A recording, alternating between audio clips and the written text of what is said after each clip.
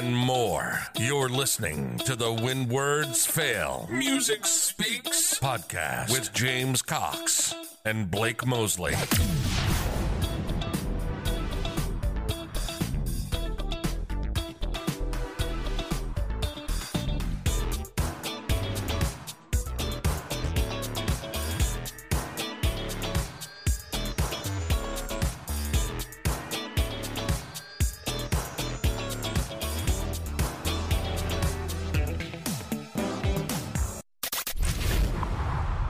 And now, the When Words Fail Music Speaks interview.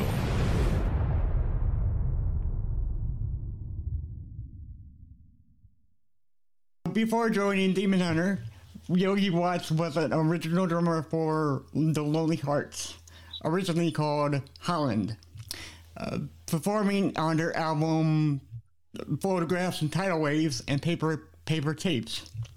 Joining Demon Hunter in 2004, he has been a mainstay with the band for 16 years and has made 8 albums with the band, starting with the Triptych to their most recent album, Peace, which was released in 2019. Ladies and gentlemen, Mr. Yogi Watts.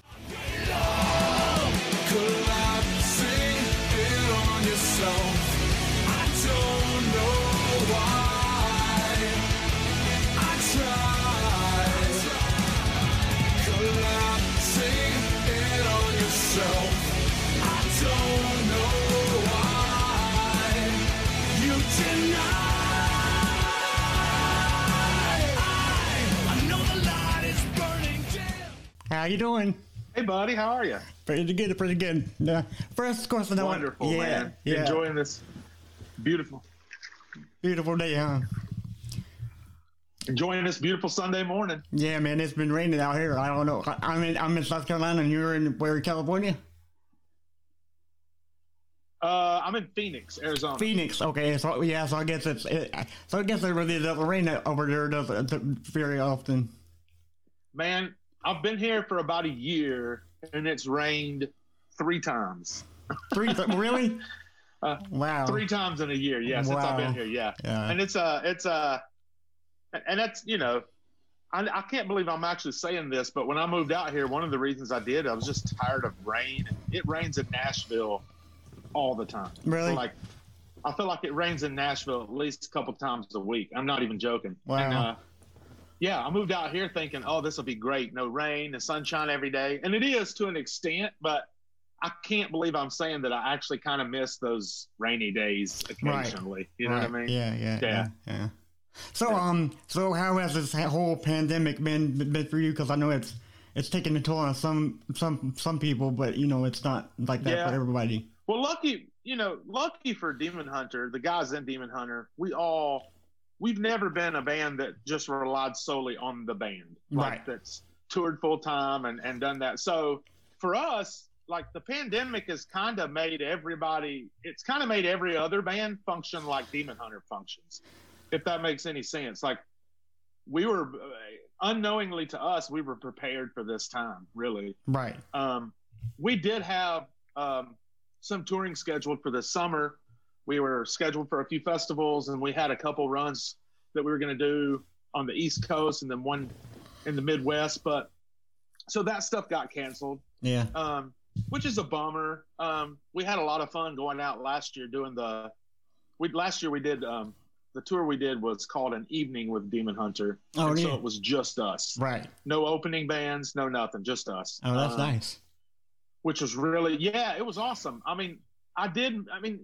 You do miss the camaraderie of having other younger bands on tour with you. I've always enjoyed that. I'm one of the guys in the band that's always, I think everybody does, but I specifically really, really enjoy touring with younger bands just because I enjoy talking to them and kind of letting them know a little bit of what's to come. You know what I mean? Right. I've been doing this since I was 18. I started touring at 18.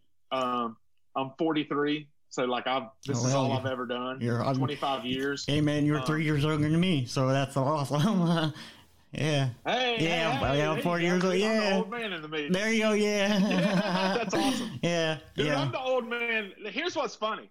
What's funny for me I was actually thinking about this the other day. I was talking to my wife about it, but what's really interesting to me is when I started touring, I joined a band in Atlanta, Georgia called Rocket Boy. We were on REX Records with Living Sacrifice, White Cross, Sixpence None the Richer.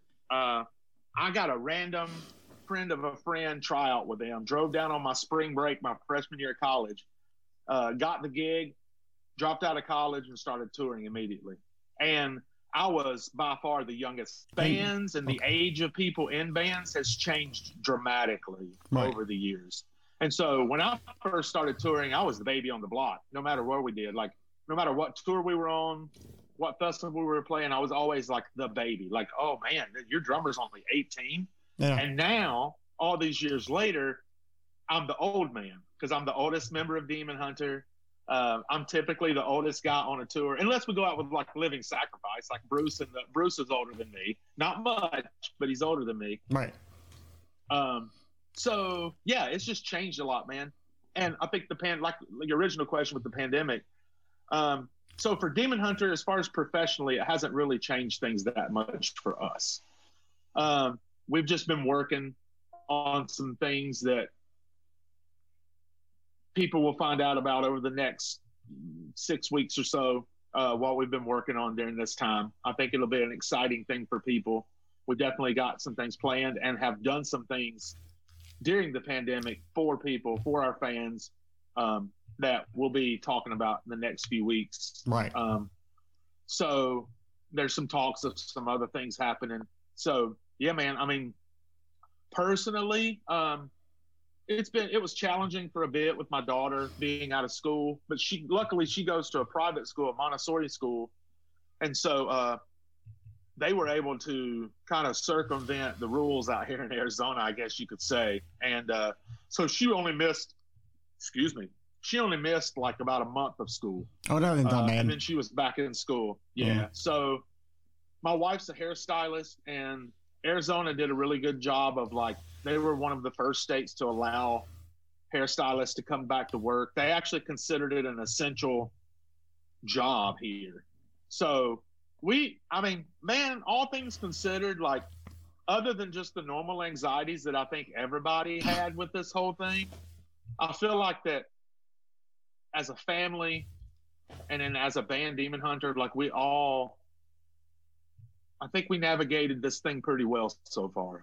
Nice. And that's always a good thing to prepare. Now, y'all said unknowingly y'all have prepared for this. Can you go into how did you prepare for this pandemic?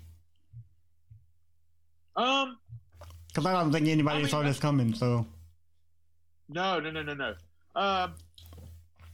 I think the band, as far as the band goes, like, I think we were prepared for it. We didn't even know it. Like I told you, like, being a band that has never relied solely on the band, and all of us have outside careers. So, like, a lot of bands are struggling right now, man. They're struggling to stay afloat. They have, a lot of bands, when you reach a certain level, you have more than just yourself to worry about. You have more than just like the 4 or 5 guys in the band to worry about. You got managers, you got crew, you've got all these people to worry about. And luckily for us, we've always had, like, our manager's a full-time manager, but he also does other things. He also has other bands. He manages producers. He is an editor for AP Magazine. He has several podcasts. So, I think that's what I meant by us being prepared for it unknowingly. Right. We just, as a band, we've always functioned part-time, so kind of having to scale down to part-time wasn't a thing for us because that's what we've always kind of done. So, right. I guess that's what I meant as far as us being prepared for it. None of us were prepared. Right, yeah. For the pandemic, right. Yeah, but we don't have any inside scoops or anything. Right, but you all were prepared because you all had other jobs to fall back on. That's what you really mean, right? Yeah. Exactly. Perfect. Exactly. Well, I'm not going to ask you if you remember me because I know you don't remember me, but we met as I was talking to you on Instagram. We met back in 2015 at the House of Blues, Myrtle Beach, and I had a walker. Yeah, and I had a walker and everything. And you were great to me because you really took time to talk to me and everything.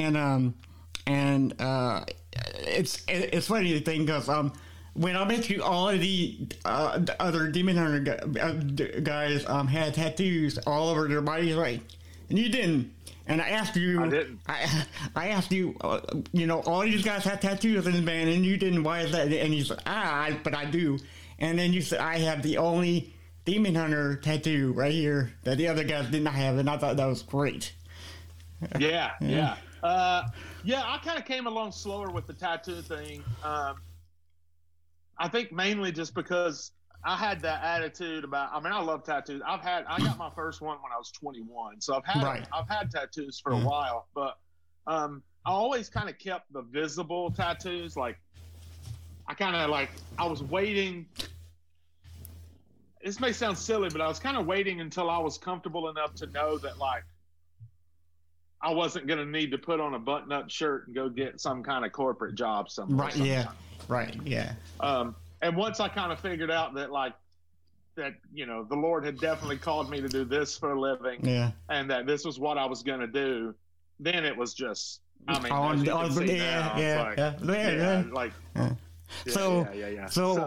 how many tattoos you got right now? Oh my gosh! Yeah, it's a lot. There's probably 40 different ones, I guess. Yeah. Maybe 30 to 40 different ones. But how many tattoos is always a tricky question for me because my whole left arm is running together. Yeah.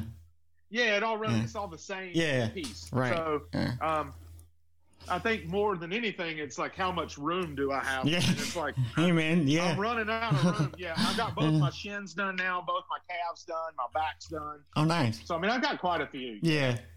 Well, I'm not going to get. This is my favorite though. Oh wow, that's awesome. Is that Jesus? It sure is. Nice. Absolutely 100%. Nice, man. Yeah, dude. Yeah. Dude. About how long did that one take? Because that's a big piece. This one was about 12 hours. Wow, dude. Okay. Yeah. I guess I had to go back and, yeah.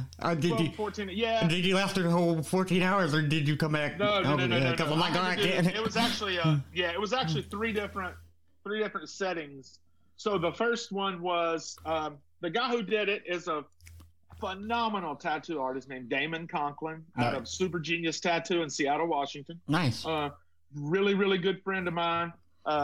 A believer, super awesome guy. I actually, when I moved to Seattle back in 2007, I met him, and he actually knew that I was moving to town.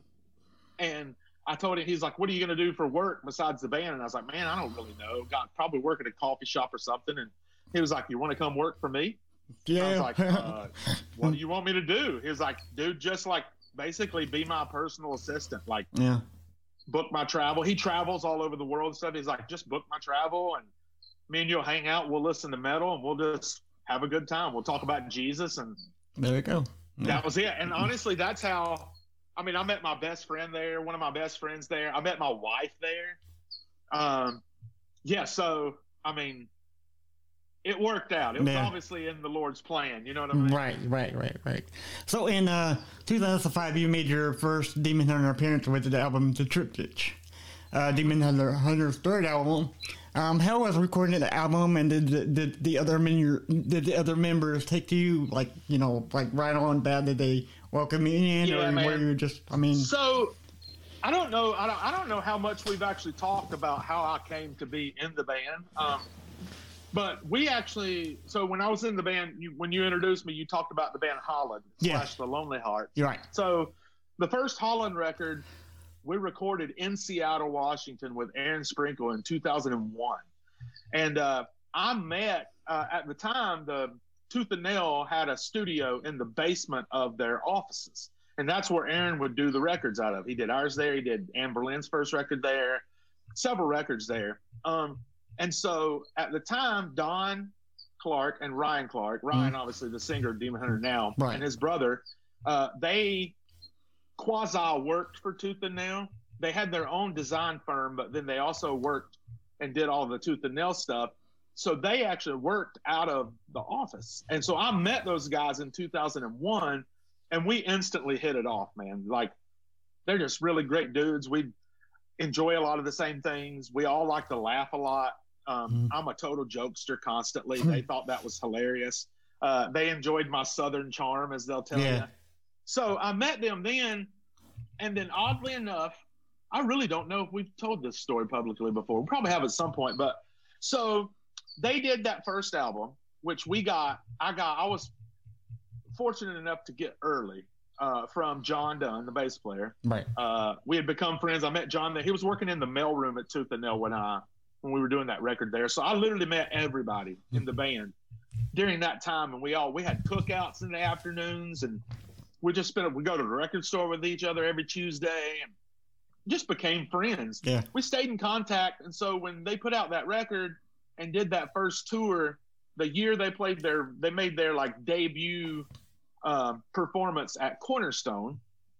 It was the last show of their tour, and so backstage that night, like they wouldn't let anybody backstage because the whole Demon Hunter thing is like super secretive. You know what I mean? Right. So it was at the beginning. So I luckily had made really good friends with those guys, and then I also had made really good friends with the guy who ran that stage at Cornerstone. His name is Brian Gray. He was in a band called The Blamed, killer Christian, like hardcore punk band from Chicago, part of the Jesus People movement. So I had met him earlier in the week, and we hit it off real good. And so I went to the back and was like, hey, can you ask Don and Ryan and them if like I can come back? And actually Don saw me and was like, yeah, let Yogi back here. He's awesome. Yeah. So I went back. I was like back there pretty much by myself with just the Demon Hunter guys. Me and our a couple of the guys in Holland, the two brothers. We all three went back, and so they're getting ready to go on stage, and they can't find Jesse, the drummer, at the time. Oh no! They don't know where he's at. Yeah. Nobody had seen him since sound check. They were literally getting ready to fire the vamp. The lights were down, like it was go time, and they couldn't find him anywhere. And so I jokingly, but let's say half-heartedly, said, hey, if you can't find Jesse, I know the songs. I'll get up there. Give you the band, yeah. Yeah, dude. Give me the drumsticks, bro. I'll do it. Yeah. And it was true. I loved that record. I had always been a heavy music fan. I had never really played I'd never played in a metal band. I had never really played even in like a hard rock band. I'd always been in more like pop bands. Like that Rocket Boy, the first band I was in was more like a 90s alternative band, kind of Bush, Smashing Pumpkins, like that thing. Great music though. Yeah, wonderful. And and I love the band, but I had never really played metal, but I loved it. Like ever since I was a kid, I loved hair metal. Stryper's been my favorite band my whole life. Yeah. Pantera. When I found Pantera in high school, it was like my whole life changed. Right. I didn't. Everybody's life changed. My mind was just blown. Yeah. Yeah. So I meant it. Hey, I could. I've always been confident enough in myself as a musician to like. I've played in so many different things. I grew up playing Southern gospel. I played in a black choir when I was 16.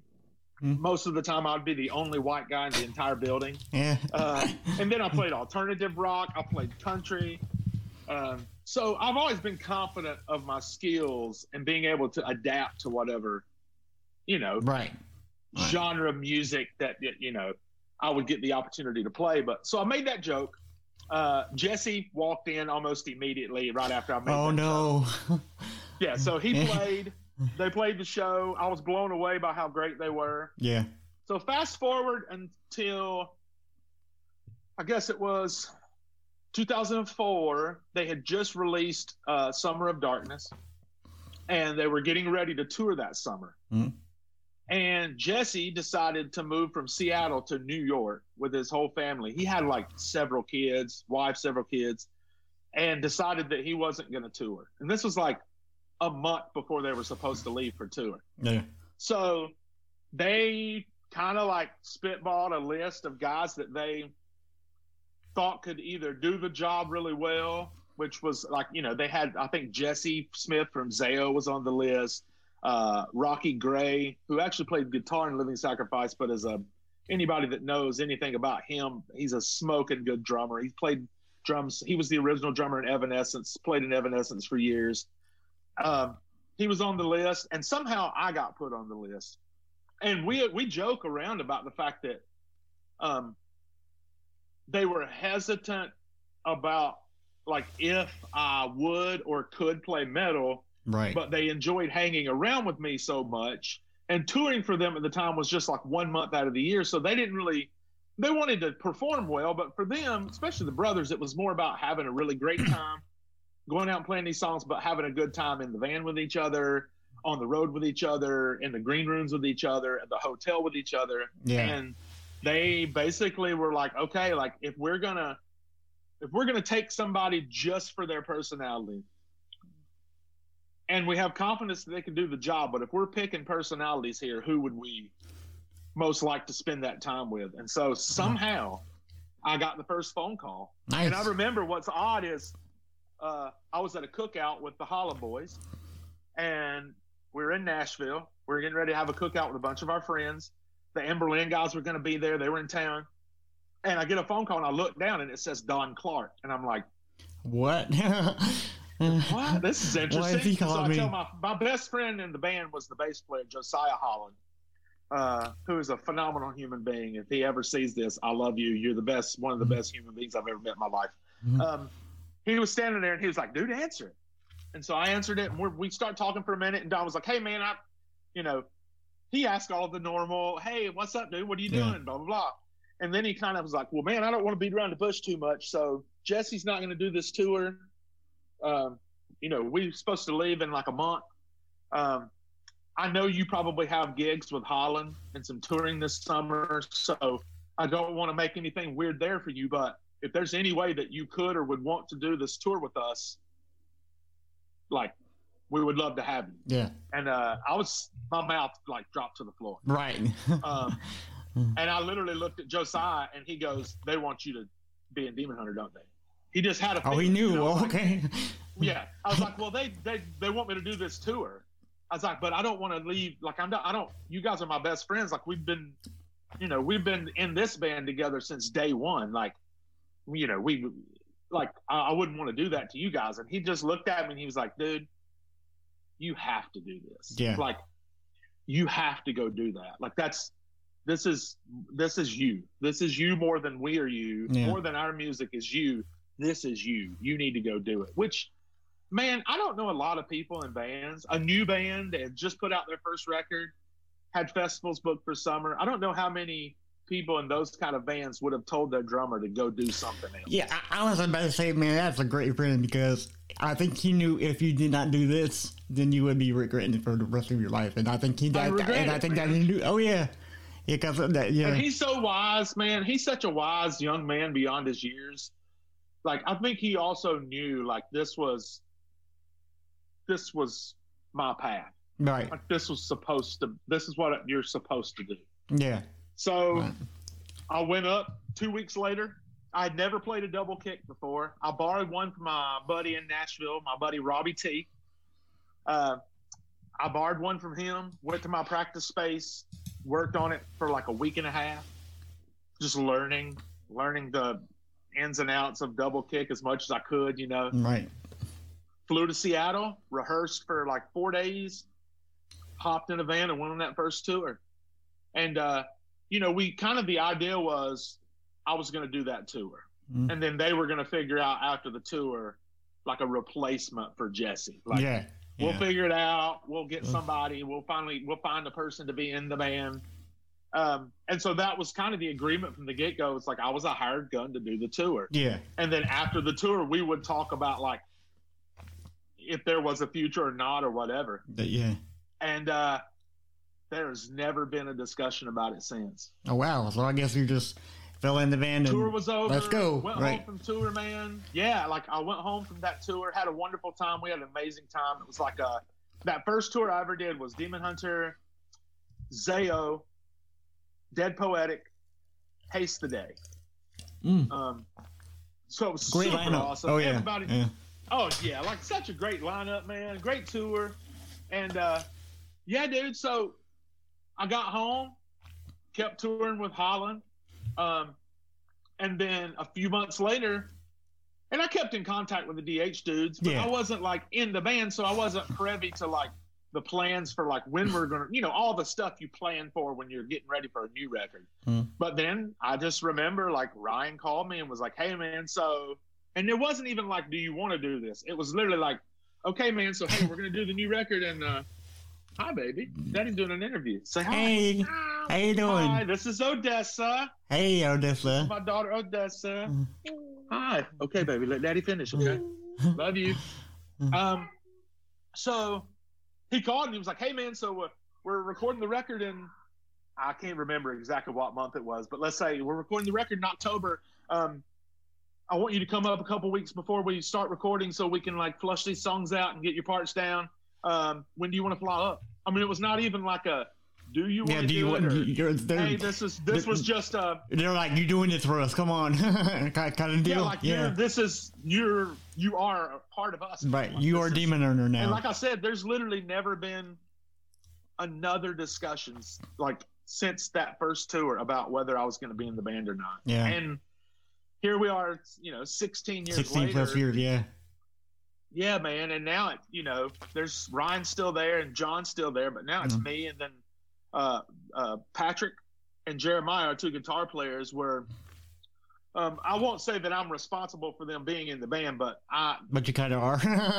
I'm kind of responsible for them being in the band. Like, Patrick was my best friend. He moved to Seattle with me before he was in Demon Hunter. When I decided to move and be a part of not just the band, but a part of the friendships and the bonds that were forming there in Seattle, I just wanted to be close to the guys for more than just 2 months on tour or a month recording a record. I wanted to be there for a while. So he was like, hey, dude, if you're moving, I'm not. I'm going with you, bro. Right. So he came with me, and, Ryan and those guys fell in love with him the way I did, like as a friend and as just a human being and a kid and a guitar player. Right. And so that, he started just showing up at everything with me, all of the things we were doing for Demon Hunter, photo shoots, video shoots, rehearsal. He would just sit and hang out. And when Ethan, who was our guitar player for a couple years there. Ethan Luck, yeah. Ethan Luck, the Triptych and Storm the Gates. When Ethan decided to leave the band, it was just, okay, well, we have this super cool looking, young, good looking, smoking guitar player that's our best friend here. So he literally, the tour, Ethan left in the middle of the Summer Darkness tour because he accepted a drumming position in Reliant K. Another great band, he needed to leave in the middle of our tour, and so literally Patrick guitar tech for the first half of the tour, and then went from guitar tech to guitar player. Yeah, and kind of the same way it happened for me, it happened for Patrick. Like there was never a discussion about is Patrick our guitar player. Patrick was just our guitar player. Right. And now he writes. These last two records, War and Peace, I'd say out of the 25 songs we recorded for those two records, 26 songs, whatever, Patrick was responsible for like 16 of them. Man. You know what I mean? And I will tell you something, man. Patrick is a monster on the guitar. Just an absolute beast on the guitar. He's a monster. And he's the most prolific riff writer, songwriter that I've ever been in a band with or played with. Right. Like, that kid... We'll finish. I mean, dude, as soon as we got done with War and Peace, I'm not lying to you. Less than 3 months after those records were finished and recorded, he already had like 25 songs written for this next record that we're going to do. Wow. Yeah. Oh, yeah, dude. Yeah, like that kid doesn't mess around, bro. No. It's like, anything he does. That's the thing about him. It's not just guitar. It's not just songwriting. Anything he does, he's one of those guys that like, he's going to do it full max. Right. Like, he's going to sink himself into it. He's going to learn everything about it. He's going to try to make it perfect or as close to perfect as he can. He's going to obsess over it. Yeah. That's just him, man. Right. That's just him. Right. Yeah. And then Jeremiah, I mean. Yeah. Jeremiah. Another beast on a guitar, too, so it's like, Yeah, and not just that, but with Jeremiah, it's like, I mean, I think most people know by now, he's produced our last 5 records.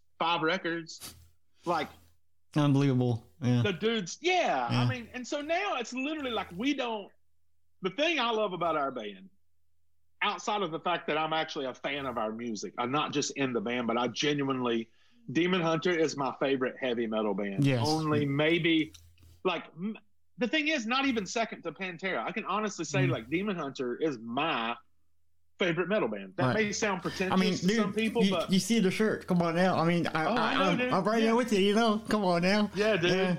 Yeah, dude. So, but outside of that, like, man, like, we are all inclusive. Like, we literally don't depend or outsource for anything anymore. Like, okay, good. Ryan does all of our design work, always has. Yeah. From merch to album covers to everything. Yeah, he knocked that out of the park when he created your Demon Hunter logo. Man, this is it. This is it. It's it, man. Yeah. I mean, it's that logo is responsible for so many stuff. In the first place. Right. Yeah. If that branding doesn't happen and that branding doesn't get people excited about what is coming, then I don't know what it is. They probably put out one record and it goes away. Right, exactly. The music had to back it up, but the music did back it up. You know what I mean? Right. So, yeah, man. So, like, you know, Jeremiah's producing all of our records. We write all of our own stuff. I mean, down to, like, we write all of our own video treatments. Mm-hmm. Like, we have the guy that's done our last several videos is our friend named Andy Mayer, who is in a killer band called Opponent as well. Look them up on Instagram. Yeah. Killer. Opponent is the name of the band. Killer metal band. But Andy's done all of our videos. I would say that Ryan Downey, our manager, and Andy, our videographer, are the 6th and 7th members of Demon Hunter. Okay, yeah. Right. They just are. You know what I mean? They work as hard as we do. Probably harder, honestly, than we do. Right.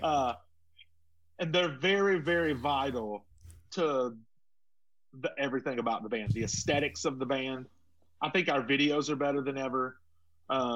So honestly, dude, 19 years into this Demon Hunter journey, 16 years for me, I genuinely feel like that we are still going up, climbing towards our peak. Like we're just now hitting our like stride. You know what I mean? Yeah. Which is you know exactly what to do now. It's like second nature for y'all, which is great. You know, because so many bands don't know exactly what to do from album to album. You know.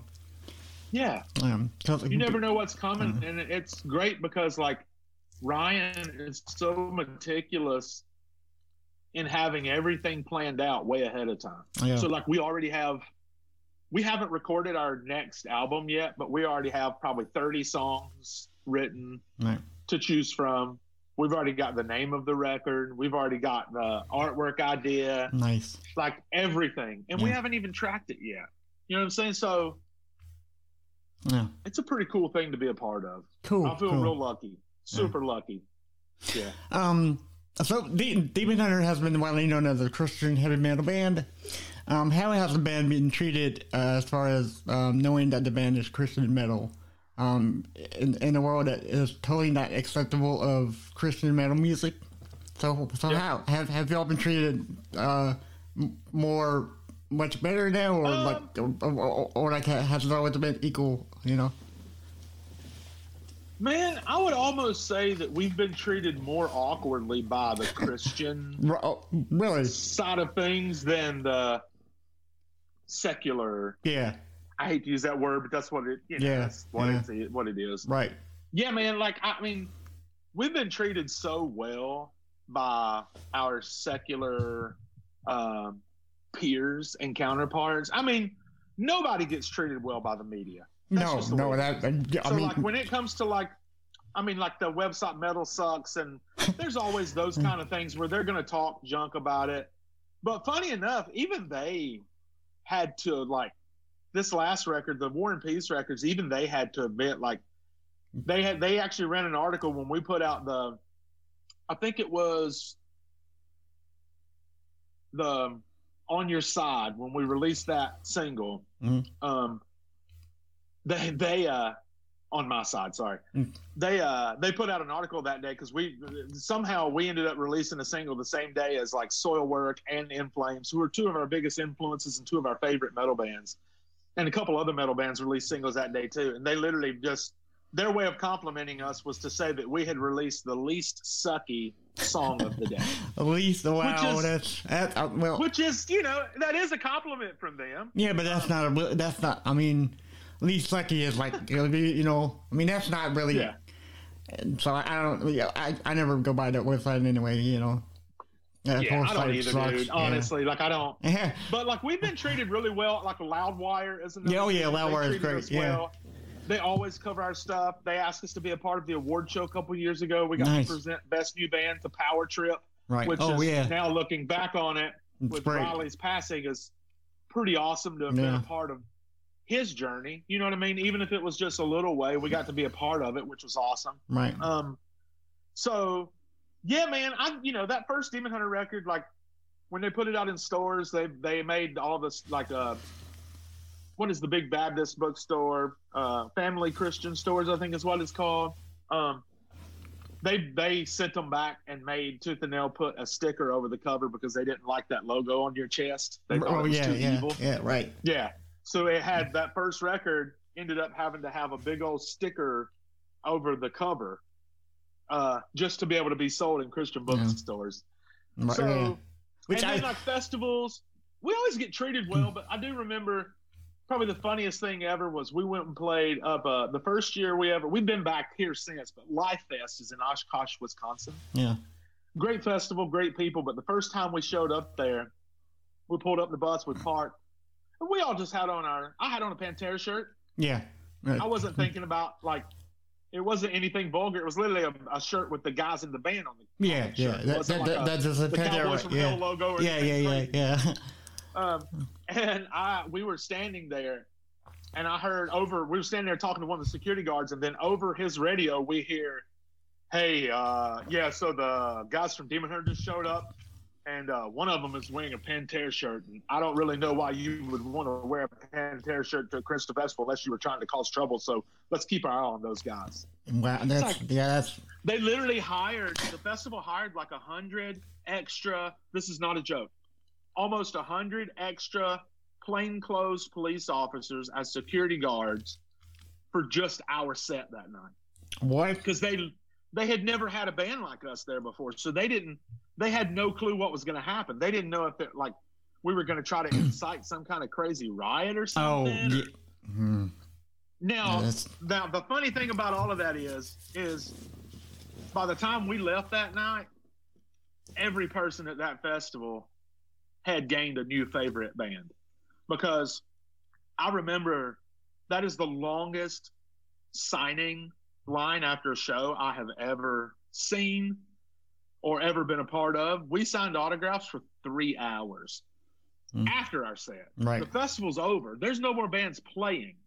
It's like 1 a.m, and we're still sitting there at the merch table signing autographs for people and talking to people and taking pictures with people. Yeah. And so, like, when we left, they literally said to us, like, hey, like, we don't really know why we had some weird preconceived notions, but you blew them out of the water, and we want you guys to come back next year. So, right on. Yeah. So, I mean, we've navigated the same thing any other band like us has navigated. You know what I mean? Like, you're always going to get some pushback from Christian people who think we're too heavy. You're always going to get pushback from secular folks or other people that think that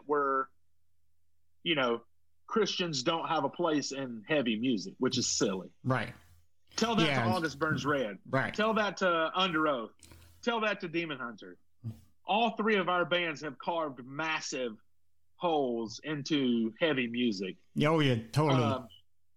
You can't at this point, man, that I'll always say the best thing to do, or the best way to prove doubters wrong, is to go out and do your thing. Right. And 20 years later, 9, 10 albums, 10. Good gosh. I know, right?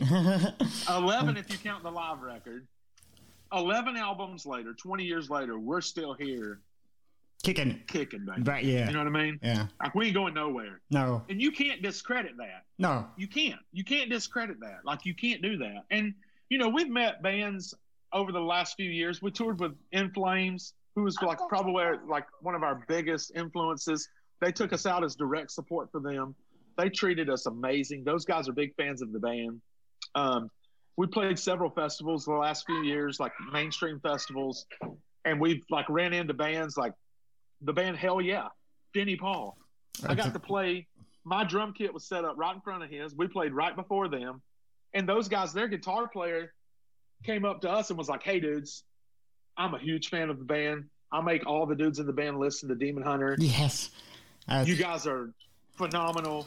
Like, I just wanted to let you know." Yeah. Like, yeah. And so you hear things like that from those dudes, and we've heard that from several bands, and that are like that. The guys in Breaking Benjamin, are the guitar player for Breaking Benjamin is like a massive Demon Hunter fan. Like, we did a cruise with him a few years ago. Yeah, and like I had a Demon Hunter hat on from the record Extremist, and he was like, "Oh my God, where'd you get that hat?" And I was like, "Well, they sold them online for just a minute." He's like, "Oh, dude, you guys don't have them with you, do you?" And I was like, "No." And I was like, "Dude, just take mine." And he's like, "Are you kidding?" Yeah. I was like, "Yeah, dude, this is actually like the first time I've worn it. Here, just take it." And he was like, he literally ate dinner with us every day. Nice. That's cruise. Always, yeah. So, I mean, it's, we get respect, man. Now, you can't not respect it. Like, you can talk all the crap you want, but like when it comes down to it, like, we've been here longer than you, and we'll be here after you're gone. So yeah, right. Yeah, it's true. Say what you want to, brother, but I think it speaks for itself. It does. It really does. Yes, sir. Yeah. Yes, sir. As you know, my co-host couldn't be here today, and I went to do him a total justice if I didn't tell you this. He discovered your Demon Hunter band when his old youth pastor gave him a copy of Storm the Gates of Hell. And his pastor gave it to him. So I mean, he was the only metalhead in his youth group. Youth group. And his pastor just gave him like random metal, Christian metal bands, and yours was one of them. So he really thanks you all for everything that you've done for him. Dude, that's awesome. What's his name? Blake. Yeah. Hey, Blake, you're not here right now, but I'm going to tell you this, brother. Thank you for listening. Tell your youth pastor or pastor thank you for giving you our music, and stick with us, brother, because we got some cool stuff nice coming, man. Yeah, Patrick does hook you up, so so then my next question is, do you all have a musical vision that you haven't been able to release for technical or financial reasons, or an idea of what music itself could be beyond its current form? Man, we're kind of doing. You're doing it, okay? I think we're doing it. We're carving our own niche. Like I genuinely don't think, there's a lot of bands that sound the same. Right. But I'm pretty sure when you put a Demon Hunter record on, it's Demon Hunter. Absolutely. Like there's no mistaking that. No. So, man, honestly, like, for the sake of not sounding pretentious, like, I really feel like that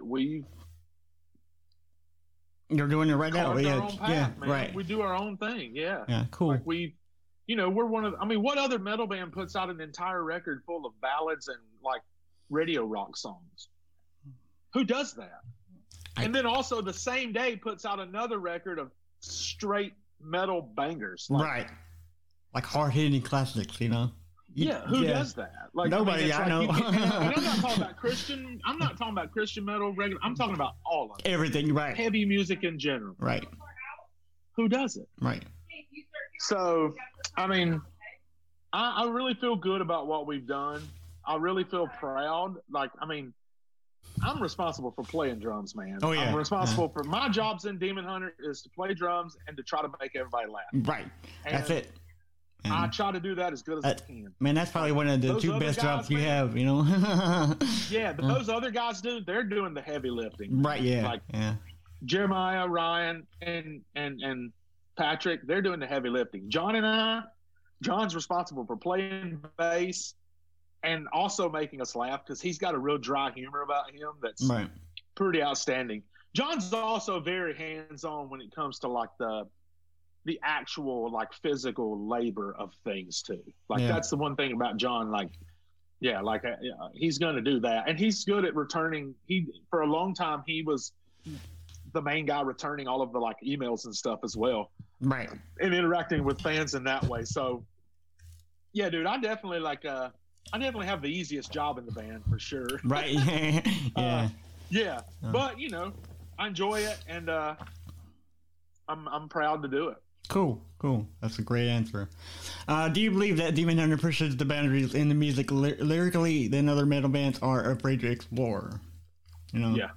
Because a lot of, I feel like there's more Christian members out there in the world, but they're afraid to push the Christian side of it, because of who they are in the metal and the music that they played in the past.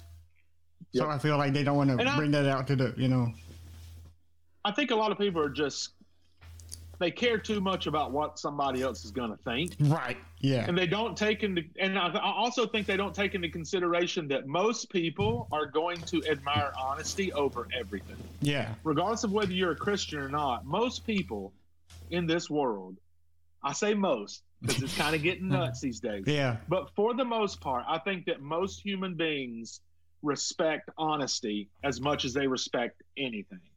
And I think that when you're honest with people and you are who you are and you don't make any apologies for it, you don't make any excuses for it, that's what people respect. Yeah. And I think that from the get-go, like if you ask Demon Hunter in an interview, you've never heard Demon Hunter say, I mean, we're not Christian. We're not a Christian band. We're just like Christians in a band.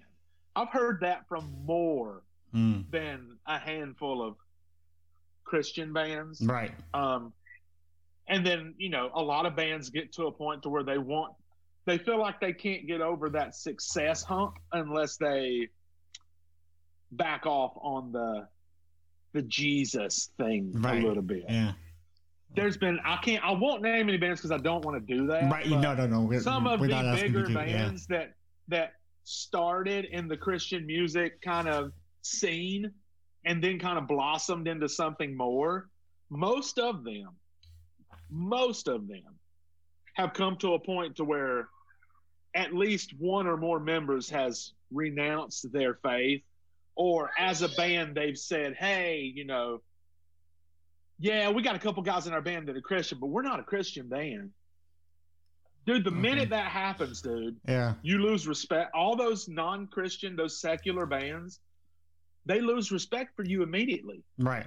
The reason we've always kept that respect from all those bands, the reason that the guys in Five Finger Death Punch are really good friends of ours, and I don't even know if I'm letting the cat out of the bag here, but there was a time a few years ago when the singer Ivan was doing really bad and was in and out of rehab that, man, they freaking called Ryan Clark and asked him to be in the band. And Ryan's just like, hey, dudes, like, I love you guys and stuff, but that's not me. I can't. That's not me. That's not. We're here to support you as friends, but that's just not me. You know what I mean? Yeah. Because essentially he was saying Demon Hunter's my home. I can't leave. Also I think Ryan really understood that going and doing something like that and having to sing the lyrics to those songs every night would kind of be counterproductive to what Demon Hunter has worked so long to establish. Yeah, I mean, you really can't. You know what I mean? Yeah. Well, yes, sir, I do. Yeah. You can't go around dropping F-bombs and no, saying things like that and then come back. And then come back and, hey, man, I'm Chris. Yeah, you can't really do that. Yeah, you can't really do that. That's so hypocrisy at its greatest, It is, man, and that's not, that's not what we ever want to be. No. But we've always done things our own way, man. Like we just have. Like it's not. I mean, I've done things that I did something last summer that people thought I was crazy for doing, but I did it. I did a podcast, I did a podcast with a guy, comedian. I'm kind of what's the word I'm looking for? It could be controversial for sure in the whole Christian world. Right. I think it flew out all over a lot of I think it flew over most people's heads. Right. But if you're a comedy fan, then you would get it. You would totally get it. Yeah. But I did it, man. And I even put out an Instagram post when I did it and was just like, I thank God, man. I thank God that dude, anybody who's ever read the Bible knows that the people that God used to do the dirty work, so to speak, they weren't good people. They weren't perfect people. Right. Most of them were former criminals, terrible people that he saw something in and saw that, like, I can take this person who's experienced all of this negativity and all this bad stuff, and I can use that for my glory. Right. And so that's what he did. Yeah. And that's how we feel in our band is we're all rotten dudes. Like we are. That's true. We are, man. We all are. You can sit here and pretend that you're some great person all you want to, but we're all rotten. We're all selfish. We all are self-fulfilling. We all are, I think every human being has to fight that nature all the time. Yeah. Just, because look at right now. Look what we're going through right now. Like, look at what we're going through right now. It's all because people are selfish. It's all because people, they want what they want. They want to be able to, you know what I mean? Like, exactly. They're not thinking about somebody else. No. They're not thinking about other folks. One of my best friends, John, he says that people show you what they want you to see, and then they turn around and, go ahead and talk behind your back or try to get you, canceled as this cancel culture is working. It's just crazy nowadays, So, It is, because the same people that are screaming for somebody to be canceled got their own skeletons, man. Well, yes, thank you for that. Yes. That's the reason you'll never hear me say anything about anybody. I've got my own skeletons. Not even skeletons, but I've done things. I'm not perfect, man. Right. No, I'm not perfect at all. I was almost kicked out of Demon Hunter in 2008, I guess. Mm-hmm. Over some garbage, right? Much like what we're dealing with today, right? Like a lot of this, right? But I wasn't, and all these years later, it's, here we are. Yeah, that's true. Still here. That's true. Still reaching folks. Still making music that means something to people. Yeah, that's my favorite thing, man. My favorite thing is not. I got a couple favorite things. I'd say my number one favorite thing is when somebody comes up to me and says, "Hey, man, your music, Demon Hunter's music, is really responsible for helping me get through some really, really difficult times in my life." Yeah. That's my number one favorite thing. And then number two, something else I think is awesome, man, is when you're at a non-Christian festival or even at a Demon Hunter show. Because you go to a Demon Hunter show, I think most people would assume that most people in the crowd are like Christians, like we are, whatever. But that's not the case, man. No. One of my favorite things is after a show is for some dude to come up to me and be like, "Man, you guys kicked F and A, dude. Mother effers are so sick, dude. Yeah. Effing yeah." Yes. That's my favorite thing ever, dude. Right. Because that guy's going to continue to listen to our music. And that message is going to continue to seep into him. Right. And seep into him. And seep into him. And hopefully at some point it makes a difference. Oh, yeah. Yeah. You know what I mean? And if it doesn't, that's okay, though. Fine. It's fine just having people that just like your music because they like your music. Right. It doesn't have to be deeper than that, but it's awesome when it is. You know what I mean? Right. Yeah. Were there any albums that were super hard or super easy to record? Like, did you have any problems actually recording? Peace was super easy. Okay, right, because it's peaceful. Yeah. Not so much album songs. There's been songs that are really difficult. Okay. Now Jesus Wept. Now were they just hard to play or like hard to play? Okay. For me, being a big guy and being like the drummer, not necessarily my brain doesn't work. Like it doesn't fire like a lot of metal drummers because that's not the way I grew up. That's not the way I was trained. It's just not. So there a lot of those really fast songs, Crucifix, Jesus Wept, a lot of those songs were pretty difficult. Yeah. But Jeremiah is really great at pulling something extra out of me. Good. Yes. Yes. You always need that friend. You know. He just has he knows how to talk to me. Right. Like he knows how to challenge me without challenging he knows how to challenge me without insulting me. I think a lot of times people don't know how to challenge somebody without insulting them. Right. And Jeremiah's got a really good way of challenging me because he knows what buttons of mine to push. And which buttons to say where from.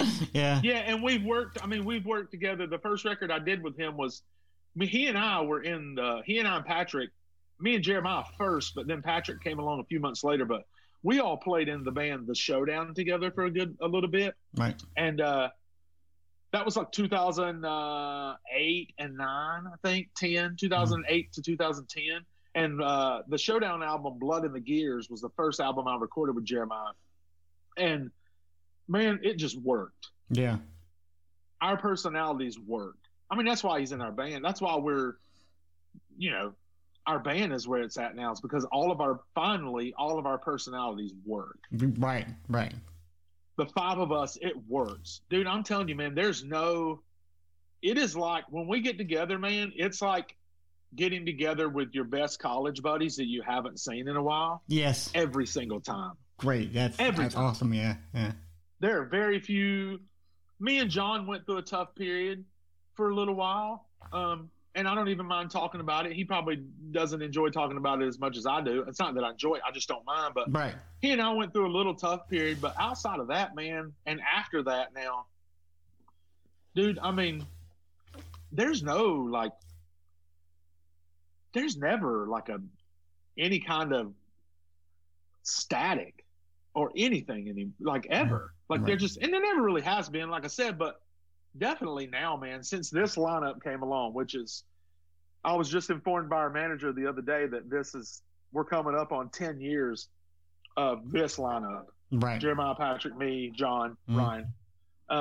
In that 10 years time, man, like there's been very little friction at all. And anytime there was friction, man, it never had to do with a band member and another band member. It was always some outside source that was causing one of the band members some stress or something and everybody else could kind of just feel it.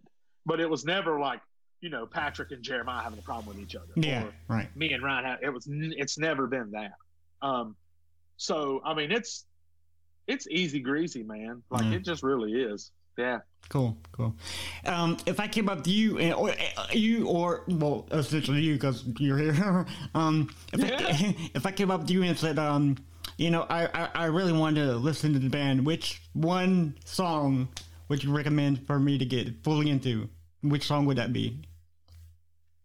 I can say my song, and then I'll give you time to think about it. My song would be "Collapsing." Because I think it shows the whole range of the Demon Hunter. You got the melodic parts, and then you got all the hardcore punching in your face. Yeah. And I just love that song. I think that's probably the best one to get the full range right, of what the Demon Hunter is. I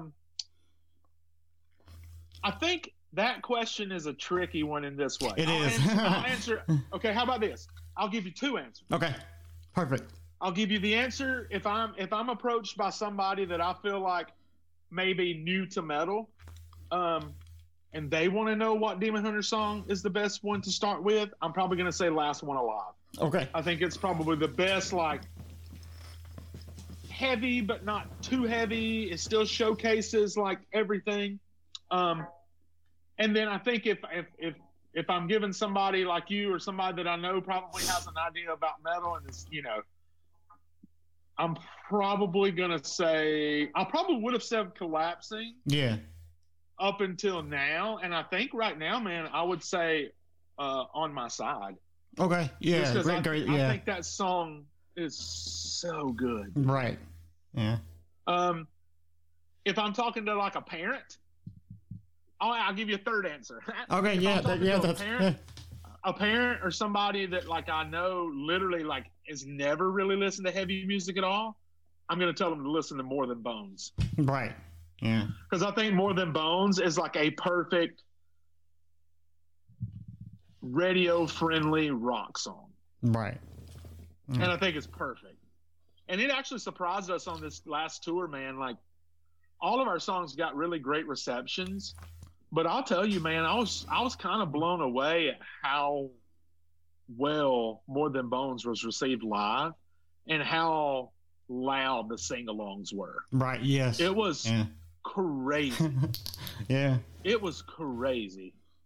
Like, yeah, so I guess that's probably my answers right now. Cool. But if you ask me next month, it might change. It might change. Right. Yeah. Okay, so these two next questions are coming from fans of your band Demon Hunter. This comes from a fan and listener of the podcast, Marilyn. What got you interested in a music career, and why metal?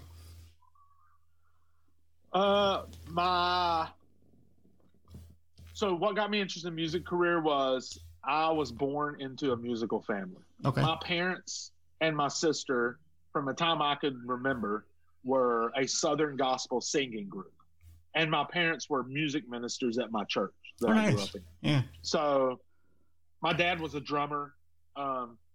He did some light regional touring before I was born. And even after I was born, when I was a small kid, I still remember he went out a couple times, but he pretty much stopped. Once I started playing drums, my dad kind of stopped. As funny as that sounds, he kind of like, he'll play every once in a while, but he kind of saw something in me, and that was his kind of mission at that point, was to like mold me into, because my dad's the only teacher I've ever had. Yeah, like, I've never taken drum lessons. I've never done it. My dad is my influence. Right. Like, yeah. I mean, Great. my dad is my, Yeah. And then why metal? I don't know.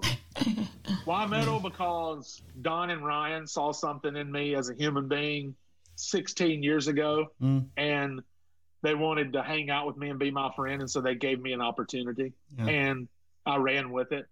And cool. I'll say this: I have to give two people and two bands credit for, like, not that they're metal bands. Stryper's a metal band, but my two favorite bands as a kid was Stryper and Petra. And my two favorite drummers as a kid were Petra's Robert amazing, Sweet and Louis Weaver, the drummer for Petra. And funny enough, side story, I'll make it quick. Last year, right before I moved to Phoenix, I was in the Kroger in Nashville, and I was going to get in line, and I got in my line, and two people in front of me, I looked, and I'll be darned if it's not Louis Weaver, the drummer for Petra. And so I'm like, holy crap.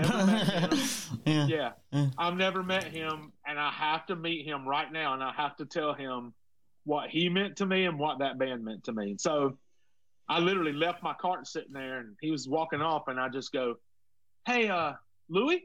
And he just turns around, he looks at me like, huh? And I was like, you're Louis Weaver from Petra, right? And he was like, yeah, man. He was so surprised. Yeah. And I was like, hey, brother, my name is Yogi Watts. I play in a band called Demon Hunter. He's like, I've heard of y'all before. Yeah. And I was like, well, I play drums in Demon Hunter, and I just wanted to let you know that you are one of my two biggest influences. You're the reason I bought a DW drum kit, because you and that Mickey Mouse red DW drum kit you used to tour with. And I just wanted to let you know, like, you're one of my heroes, man. Like, I need for you to know that, and I want for you to know that. Dude, he started, oh no. Oh, I got it. He started crying. He was going through a rough time, man. Like, he's been, like, driving buses, and, like, that whole music thing's been over for him for a while. And, like, he literally told me, he's like, man, I needed to hear that. Like, I needed to hear you say that to me today, because I've been going through a rough time. He gave me his phone number. Nice. He told me to call him anytime I wanted. Yeah, dude. Yeah. So I know Louis will probably never see this, but Louis, shout out, brother. I love you. I hope you're doing well, man. Nice. Yeah. It's always comforting when the artists you look up to are, like, so nice too. Because I've heard of saying, don't meet your heroes or something, because you might not like them in the wrong way. You'll be disappointed. Right, yeah. So I'm so glad that worked out for you, Here's another question from a fan. Andrew asks, is it hard, how do you protect yourself from the evils of fandom? Like have you experienced big-time fans? My mom and dad, the way they raised me. Okay.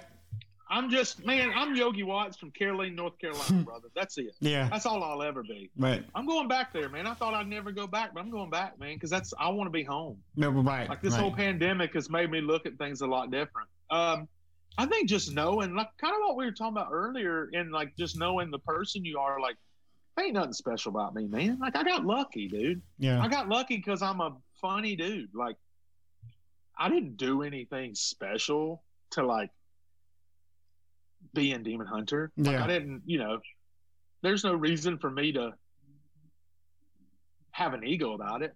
You know what I mean? Like, right. So I think that's the biggest thing, man, is like, it's just not in my nature. It's not in our nature. Like that's not, and we're not a full-time touring band. I think that helps a little bit too. You keep a perspective. For most of the time I was in Demon Hunter, dude, I was also delivering pizza. Yeah. If I wasn't playing in another band, or touring with another band, and all the years I toured, I delivered pizza for probably 13 years on and off. Right. Even now, I live in Phoenix, Arizona, and I work at a record store called Zia Records, one of the best record stores in the country, one of the last independently owned record store chains in the entire country. Right. We have 8 stores. We have 6 in the Phoenix metro area and then 2 in Las Vegas, 1 in Tucson, actually 9 stores. And I go to work every day, dude. I make $14 an hour just like everybody else I work with. You know what I mean? Like, you can't, when you got to live that reality every day, brother, you can't get no big head about it. No. I ain't got no big bank account. I ain't got no massive retirement sitting somewhere. Like, I'm lucky enough to own the 2 vehicles we own. I got a roof over my head. I got some nice clothes I bought at Walmart. That's about it, brother. Like, that's me. You know what I mean? Like, so technically, you're a simple Southern boy, right? That's all I am. That's it. Yeah, that's it, man. Yeah. I am a simple Southern boy. I still like buying my clothes at Walmart. If I don't buy my clothes at Walmart, dude, I'll buy them because they're on sale. Man, Walmart's fantastic sometimes, man. You find amazing deals there. Like, who cares where you buy your stuff? My favorite shorts right now. Yeah, dude, my favorite shorts right now from Walmart. I got 6 pairs of them. I got every color they make. Yeah. That's what I wear. That's what I wear every day. I got them on right now. That's it. Yeah, cool. I got this Def Leppard shirt at thrift store for like $6. Yeah. So cool. Yeah. All right. So if I asked you about who are your 5 main favorite drummers, who would you put in that list? Dave Grohl. Right. Yeah. Vinnie Paul. Okay. A guy named Josh Freese, who's played Guns N' Roses right now. Oh, he for a minute, but he plays for Sting right now. He played in his original band was the Vandals, the punk band the Vandals, but he's played 9 Inch Nails, A Perfect Circle, everything, a bunch of bands. Yeah. A guy that is one of my newer favorites that's kind of blows my mind is a guy named Eric Imprada. He plays in that band Fever 333. Right. So him, that guy blows me away. God, he blows me away. I said Vinnie Paul. So Vinnie Paul, Josh Freese, Dave Grohl, Eric Imprada, and probably Lance from Living Sacrifice. Okay. Yeah. There's nobody as rhythmatically solid as that dude. Right. Watching him every night on tour and knowing that I had to go play after him was like, no way. Stressful, dude. Really? So stressful. And then I'll give you a 6th one. Okay. A very little known guy, but somebody who is probably the hidden gem in all of heavy Christian music. His name is Mark Garza. Okay. He played in the band Embodiment. And he is so good, dude. Yeah. It is crazy. And those 2 dudes were he also played in a band called The Famine. I don't know if you remember them. They were on Solid State, but our old guitar player, Chris McCadden, Demon Hunter's very first guitar player, he was also the singer in Embodiment. But after he left Demon Hunter, he started a band called The Famine, where he was a singer again. And Mark played drums in The Famine too. And so on that one tour, dude, let me tell you something. Mm-hmm. There was one tour where I had to sit and watch Matt Greiner play, Mark Garza play, and Lance play, all before I played. Oh my God! I bet that was really. I can imagine. That sucks. So much. Yeah. Dude, like, are you kidding me? Like, I gotta watch those. I mean, Matt Greiner, dude, like, that kid is a machine too, dude. Like, Yeah. So having to watch all those guys play, knowing I had to get up with the headliner and be the headliner drummer, Right. dude, that was humbling to say the least. Yeah. For sure. Yeah. If you could jam with any musician, living or dead, who would be? And it doesn't have to be drums; it can be like guitarists, singers. You know. Dave Grohl. Yeah, yeah. I think he's a quintessential musician to work with. You know, just to be friends with. He's amazing. Yeah. You know. Yeah. And outside of him, if I could get up on stage and play one song, if I could get up and play the song "Free" with Stryper. Mm-hmm. Oh, right. At one of their shows, Yeah. that would probably be my number one. Cool. Like jamming with Dave Grohl would be awesome, but playing drums for Stryper Right. would probably. I have a Stryper tattoo on the back of my neck, dude. Like, that's you got yeah. That's your number one that's go-to, since I was right? a kid, man. Yeah, they Yeah. were they've been my favorite band since I was 5 years old, man. Can't help it. Cool. Yeah. Okay, so I just got 2 questions for you, and then we can wrap this up. Everybody has a music guilty pleasure. I have in my little playlist. You go from country to metal to to pop to rap to whatever. What is your guilty song pleasures? That country. Yeah, I mean, it's country. not even a guilty, I guess. Well, country's so good, man. It's, okay, here you go. You want to know what my absolute guilty pleasure is? Yes, sir. Is a band called A Lady. She's a one-woman band, but it's a band called Imogen Heap. Okay. Her music literally helped me get through a time where I was having severe anxiety for a few months. And the only thing that would calm me down enough to where I could actually fall asleep at night would be her music. Okay. And so that's probably my number one guilty pleasure. I guess her voice was so soothing for you to relax and just take it easy, right? Oh my gosh. Yeah. Yeah, just there was something about it that just there's something about it that would just suit that, and John Mayer's Heartbreak Warfare. Right, yeah. That was the other one during that time that really got me through, like, some of those nights where I felt like I couldn't breathe. And yeah. Pretty intense, yeah. Cool. Well, my last question for you is a question from Blake, the co-host. He says, do you use any beard oil? As like a joke kind of question. I do. You do? I do. Yeah. I use a beard oil, and it's called Mister. That's literally what it's called. Okay. It's from the company doTERRA, and they make an oil called Mister. Okay. And my wife bought it for me because my wife's really, really big into essential oils. Yeah. Oh, and yeah. So she bought it for me, and I love it. It smells great, and it actually kind of calms me down a little bit. Nice. And it makes my red beard look beautiful. Yes, sir, it does. Yeah, I need to try like some major beard oil too, because mine itches, and every time it itches, I'm like, I gotta shave, so I just can't. Dude, no, you gotta get some nice beard oil. Yeah. Keep it from itching, keep it nice and soft. Mine's shorter than normal right now, but yeah, cool. I have to order me it's some. hot out here in Arizona. Yeah, right. So, so thank you so much for coming on the podcast today. This is one of my very favorite podcasts I've done yet. And this has been a bucket list, just to get you on my show and our show. Awesome, dude. Yeah, so thank you very much. Thank you. You've been listening to the When Words Fail Music Speaks podcast. Stay tuned for more, and thank you for listening.